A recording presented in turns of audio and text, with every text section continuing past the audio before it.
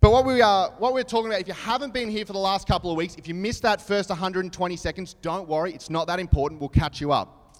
So what we've been talking about for the last couple of weeks is simply this, that this whole series, we want to help you put the past in the past so you can keep moving forward.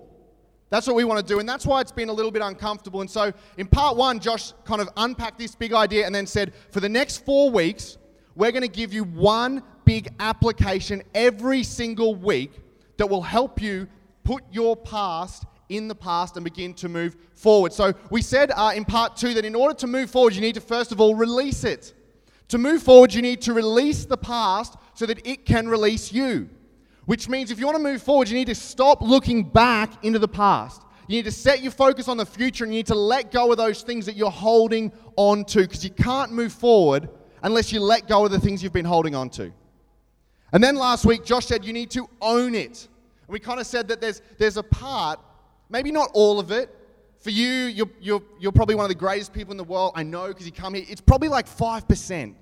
You just need to own 5% of your past. But you need to own a little bit. Because in every decision you've made in your past, you've been a part of it. So you need to own a little bit. And we said that confession is the first part of a process. And if that word confession is a church word and you're like, I don't get it, don't worry, I'll explain it in a second. Confession is the first part of a process that ultimately leads to change in lifestyle and behavior. And what we're going to talk about tonight is the rest of this process. Because last week we talked about the owning part of the process, and we're going to talk about the rest of the process tonight. Because without the rest of the process, if you're here and you wouldn't really consider yourself a follower of Jesus, chances are that you might look in on Christians because they miss this part of the process. And when you look in on Christians, you label them a word, and the word is hypocrite. And if you're a Christian here tonight, the good news is, I'm not blaming you. Because chances are you were never taught the second part of this process. If you grew up in church like me, or if you went to Sunday school like me, we were never taught the second part of this process. It was kind of talked about, but it was never really addressed. It was just simply glazed over. And so tonight, I want to bring front and center the rest of that process. And the rest of that process revolves around what we started to talk about last week, and it's this idea of confession. Is this headset working yet? No. That's okay. Is this idea of confession. Now, if you were anything like me, and you went to church growing up, I had a Sunday school teacher, and I remember one day coming into Sunday school, sitting there, having and the Sunday school teacher's teaching us, and she said that, hey, when you do anything wrong, all you got to do is say sorry to God, and God throws all your sins into a sea of forgetfulness.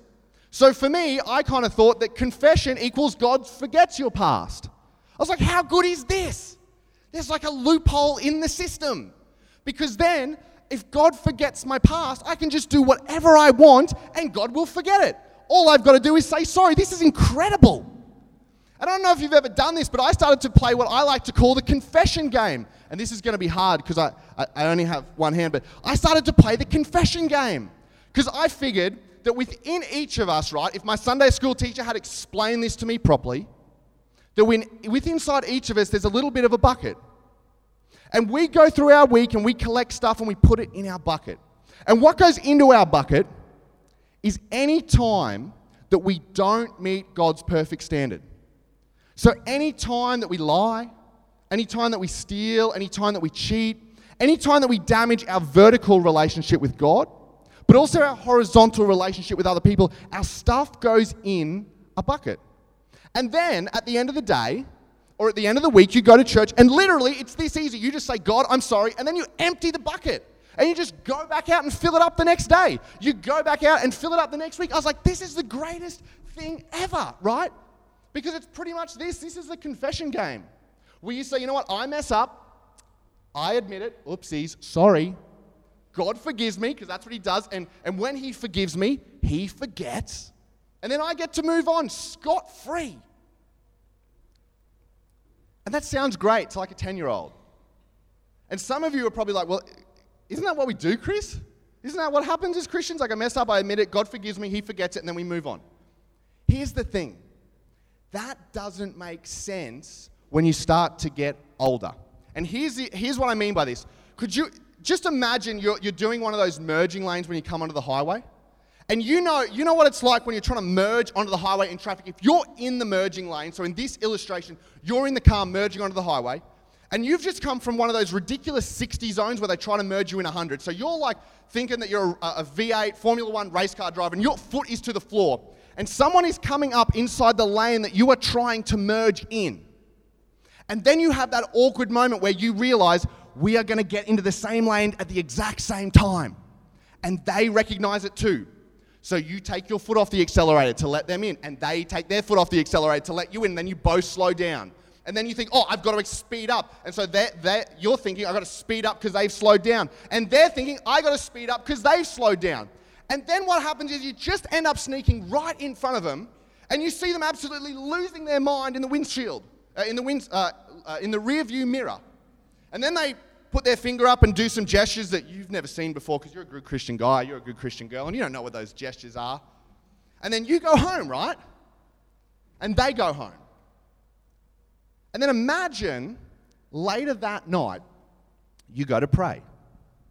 You say, God, I think that driver that I accidentally cut off was pretty mad at me today. He did some gestures I've never seen before, maybe it was sign language, I'm not sure. But he did these gestures, and Lord, I'm sorry. I just want to admit that maybe I caused someone to get angry. And God goes, no worries, I've got this. I forgive you, I forget it. And then 20 minutes later, the person that you cut off comes to God to pray. You're like, God, I got so angry today. And God's like, what about? Well, this person cut me off. Oh, they did? And God's like, talking to the angels, like, did someone get CCTV footage of this? Because I must have been having a power nap during this section of the time. Like, I completely missed it. Like, it makes no sense when we play it out that God forgets. And even if God forgot your past, everyone else would remind him for you.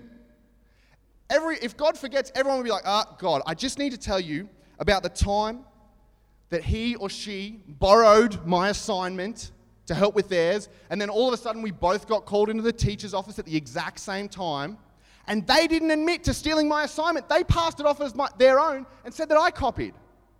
Everyone else would remind God about the time you lied. Everyone else would remind God about the promises that you broke. And so this idea that God forgets leads us to play this confession game. And if you really want to kind of pull out this whole idea a step further, imagine you were in that position. And imagine your sister or your brother or your boyfriend or your girlfriend or someone you care about deeply went out every single week and stole from you and lied to you and talked trash about you on social media in the comment section. And then, once a week, they came back to you and said, oops, I did it, I'm sorry.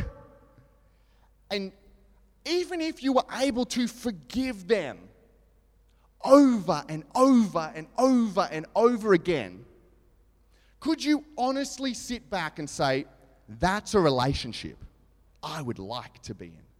That's a relationship I would recommend other people to be in.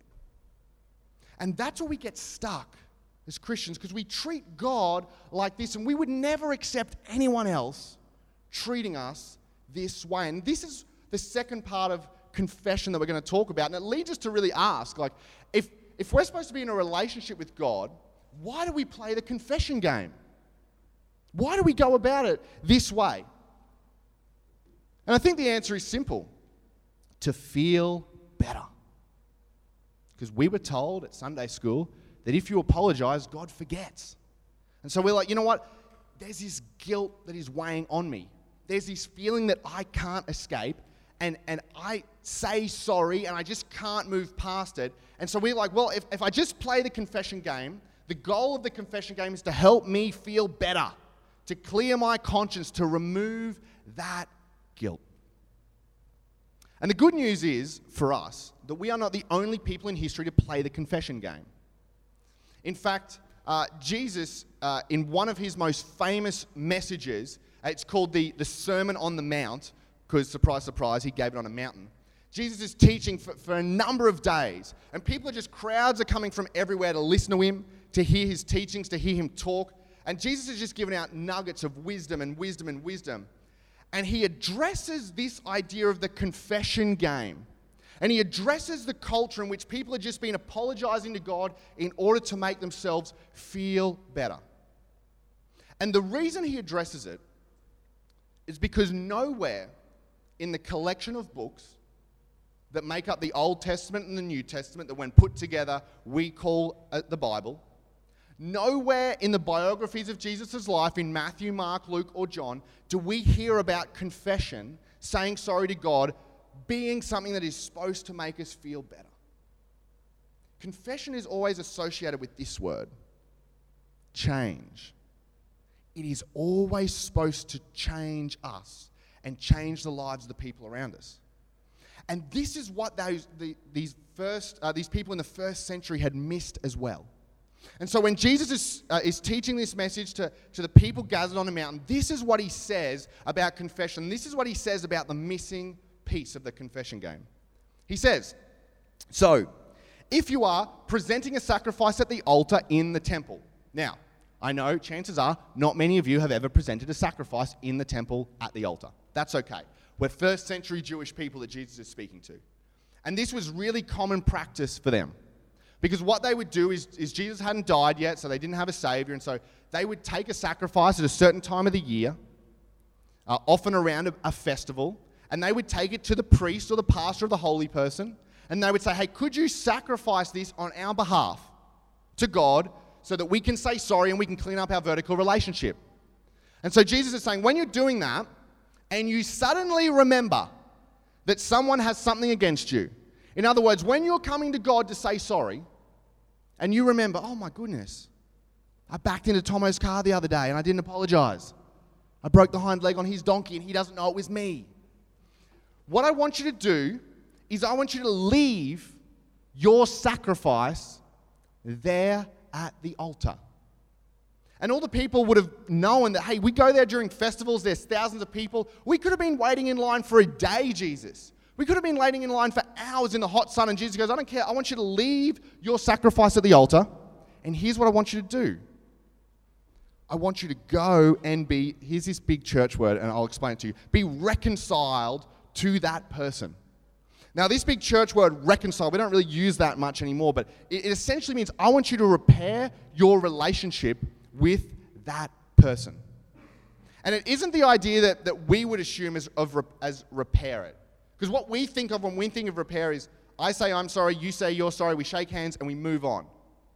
This idea in that culture said, hey, I apologize and then I give you 20% more. If I stole money from you, I pay you back what I stole and then I give you 20% more on top of it.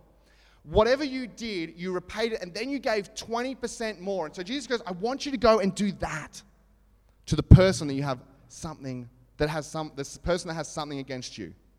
And then he goes on and he says this, then, after you've done that, then, not before, after, then come and offer your sacrifice to God. In other words, God will wait for you. And this is odd, right? Because often we think, I'll apologize to God first and then I'll sort it out later. And we never get around to it. But Jesus says God will wait for you. And the reason is because you cannot repair your vertical relationship with God if you have hurt or damaged a relationship with someone God cares about. And God says, I will wait, because the two go hand in hand. You cannot separate the two. You cannot have a great vertical relationship with God if you've hurt other people and you haven't reconciled yourself to them. In other words, what Jesus is saying is simply this, that moving forward requires genuine change. And we've been looking at this series. That's why we said it's uncomfortable. But genuine confession, restoring that relationship, leads to genuine change. And the reason that it begins to lead to genuine change is because you get it out in the open. It's really easy to say that you're sorry to God and not change your behavior at all. And what happens when you say sorry to God and you don't change your behavior and you don't restore that relationship? You feel guilty. And guilty people keep doing the same thing over and over and over and over again. And Jesus says, I don't want you to feel guilty anymore. But it's going to require that you change. And I know that's hard because that's kind of like an abstract concept, like, okay, go and reconcile the relationship, sure. But what does that look like? And thankfully, we have a fantastic example from Jesus' life of when this happened. See, there was this tax collector. He was kind of like the regional manager of tax collectors in this city called Jericho. And his name was Zacchaeus. And not many people liked Zacchaeus because he was a tax collector, which essentially meant he was a Jewish dude who worked for the Romans, and the Jews were under the oppression of the Romans, so the Jews did not like the Romans. And Zacchaeus said, I'm going to go work for them, and then I'm going to collect taxes from my own people and give them to the Romans.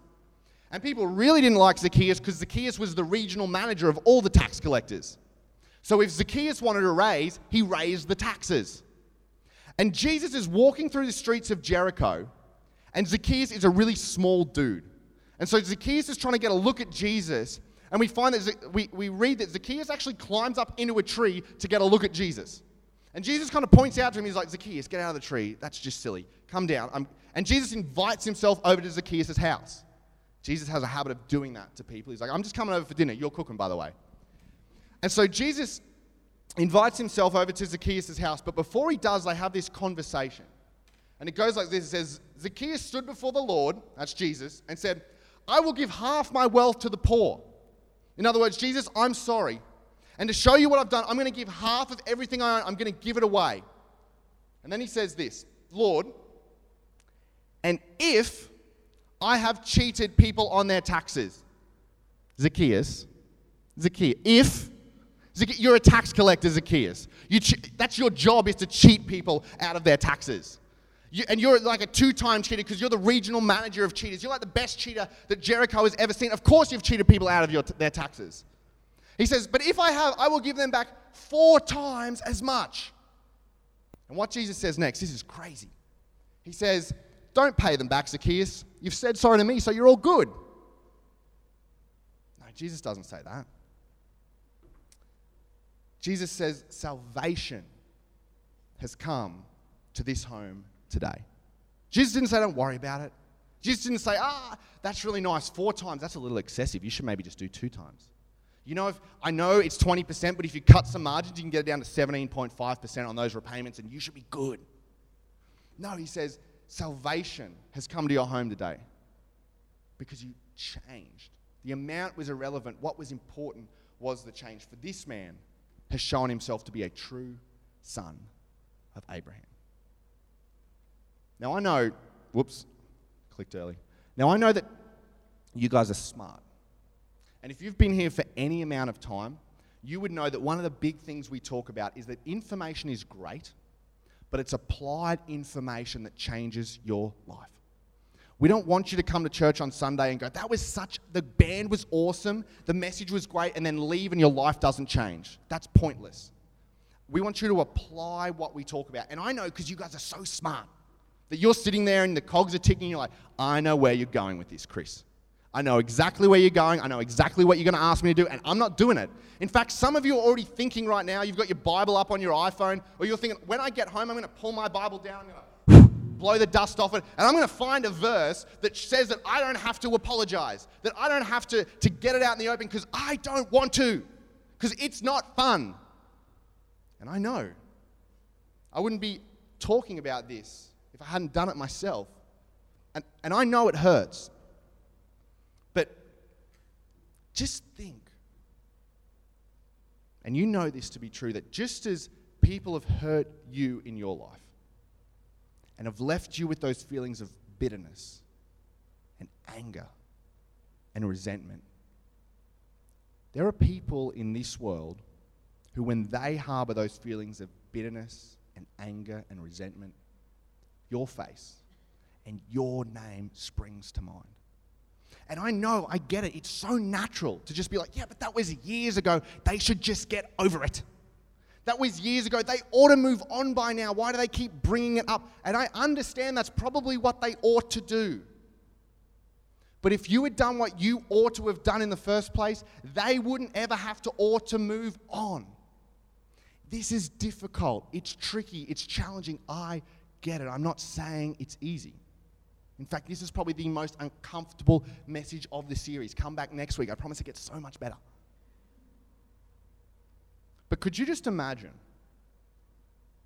what would happen this week if the person that comes to mind when you think of the bitterness, when you think of that time in your past that you hold on to, could you just imagine what would happen if they were to come to your door and you hear this knock at the door and you open it and they're standing in front of you and they say, you know what? I am so sorry. I don't know what to do. I know that we probably won't ever be friends again, and for some of you, it's not healthy to be friends again. It's not even healthy to be in a relationship with that person again. But they would just to come and say, hey, you know what? I just want to make up. I just want to repay you for the damage that I caused. I don't know what that looks like, but I'm willing to talk about it. I'm willing to talk through and negotiate it and figure out a way that I can repair this relationship, so that we can move on, so that we can be reconciled, not necessarily to be friends, but just so that I can leave my past in my past and you can leave your past in your past, and so we can both move forward. Could you imagine how the bitterness and the rage and the anger would melt away? First of all, there's the initial surprise of like, what are you doing at my house and how did you find out this place? But then once you got past that, the bitterness and the anger just melts away. And the truth is, you have the opportunity to do that for someone else, because you hold the key for someone else letting go of their bitterness and their resent and their anger as well.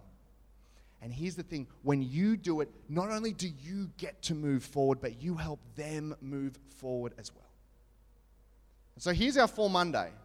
And our For Monday is just essentially this. It's the application of what we've been talking about tonight.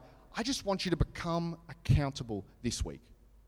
And then I want to make this really specific, because I know some of you will be like, become accountable. Okay, I've already done it. I've acknowledged it. Here's what I want you to do. I want you to apologize for the specific, this word's important, specific hurt you've inflicted. Because general apologies don't help specific hurts. In other words, I want you to maybe write a letter. Maybe for you it's not even appropriate to make contact with the person you've hurt. And I get that. But for you, just write a letter to them. You're never going to send it to them, so just write a letter to them and address in a specific way the hurts that you've inflicted on them. And then apologize. And for some of you, that might mean having a phone call with someone.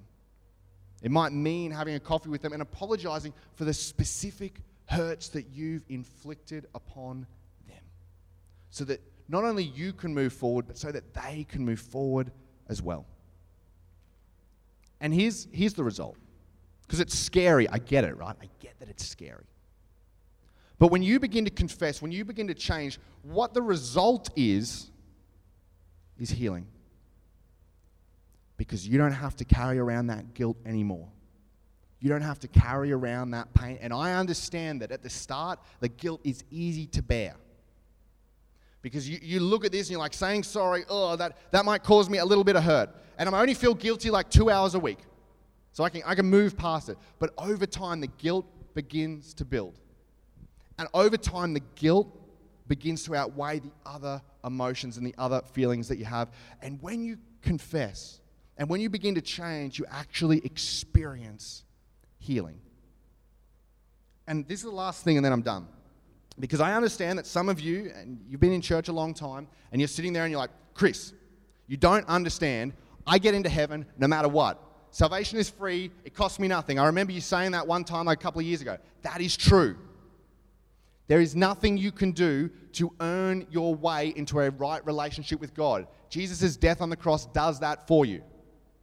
But that is not true of your relationship with other people. You go into heaven because of Jesus' work on the cross. But your relationship with others, that is not true of them. And you know that from your own life. So here's the final question. What are the consequences of continuing to conceal the guilt that you hold inside? Because really, confession is a lot like a splinter. You get it in initially, and it hurts. It gets in below the surface of the skin. And some people try to get it out, and they say, oh, it's so painful right now, I'll just leave it in. But when you leave it in, over time, it begins to become infected. And it might not get infected straight away, but give it enough time and it will become infected. And then the pain will start to swell and you'll get this red mark, and then all of a sudden it's going to hurt even more to remove it. And it's going to become so noticeable that you're going to be forced to do something about it. And that's exactly the way it is with genuine confession. In order to get genuine change, there is pain, but I promise you, the pain of getting it out in the open is so much less than the pain that's associated with concealing it. Because when you continue to conceal it, you can't move forward, and neither can the other person. So this week, be bold. Take the uncomfortable step and begin to experience the genuine change that occurs when you move forward by genuinely confessing the specific hurts that you've put on other people. I'd love to pray for us all. Jesus, this is a tough thing to hear. It's an even tougher thing to apply.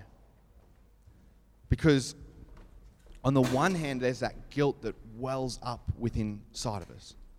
But on the other hand, there's the pain that comes when we admit that we're wrong and we sit face to face and eyeball to eyeball with someone else and we apologize.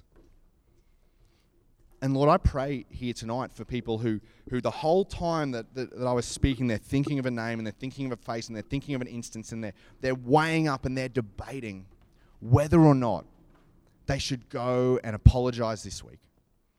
Lord, I pray that you would give them the courage to be bold. Lord, I pray that you would help them step out in faith and become accountable and apologize for that specific hurt, even if it's just simply writing a letter. If the relationship is beyond repair, Lord, and that there's no way to get in touch, Lord, I pray that they would just write a letter and detail those specific hurts that they've inflicted.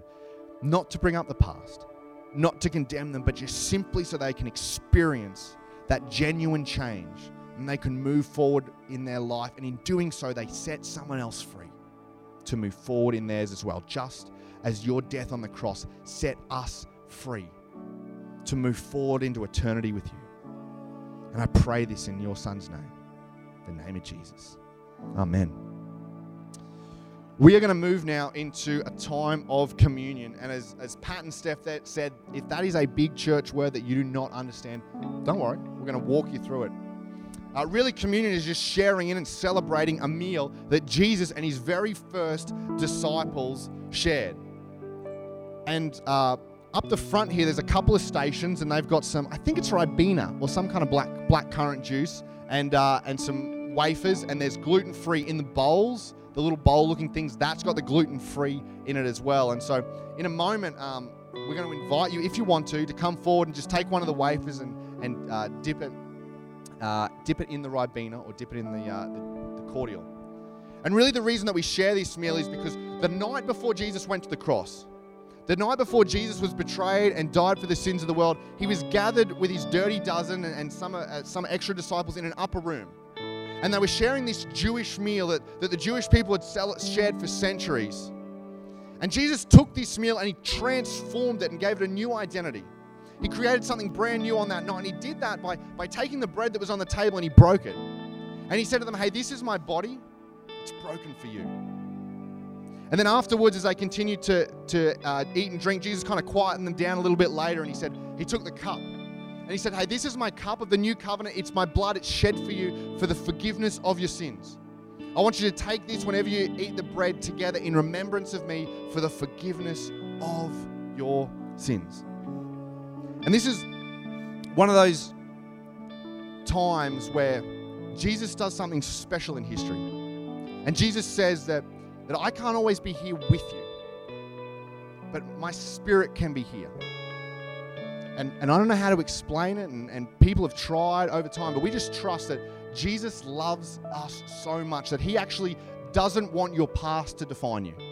That he actually wants to set you free to move forward into your future. And so in this meal, what you experience is the forgiveness that was won on the cross. It's just bread and Ribena. But Jesus is present, and when Jesus turns up, he wants to forgive, and he wants to restore, and he wants to help you move forward in life. So in a minute, I'm going to pray, and if you maybe want to pray just to yourself as well. Maybe there's something on your heart that we were talking about tonight, that guilt that was kind of welling up, or a name or something. I want you to pray that to God, and I just want you to say, God, I'm sorry. And this guilt has been overwhelming me, and I want to lay this at your feet. I encourage you to do that, but I'm going to pray right now for us all. Heavenly Father, I thank you that you never expect us to meet a perfect standard. And that even though we created separation from you through our decisions, that you loved us so much that you stepped onto the pages of history, that you pursued us, and that you went and you offered your life on the cross.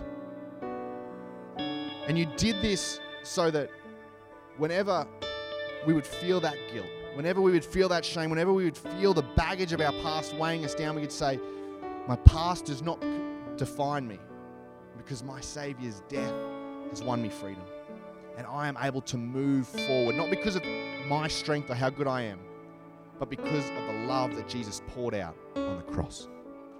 And Lord, I pray for people here tonight who are maybe overwhelmed by that guilt or feeling that guilt. Lord, I pray that you would, that they would turn it over to you, that they would lay it at your feet, that they would trust that you take their shame and their guilt away, and that you want them. You don't want to condemn them, but you want to free them to move forward into the future that you have for them. So I pray these things in Jesus' name.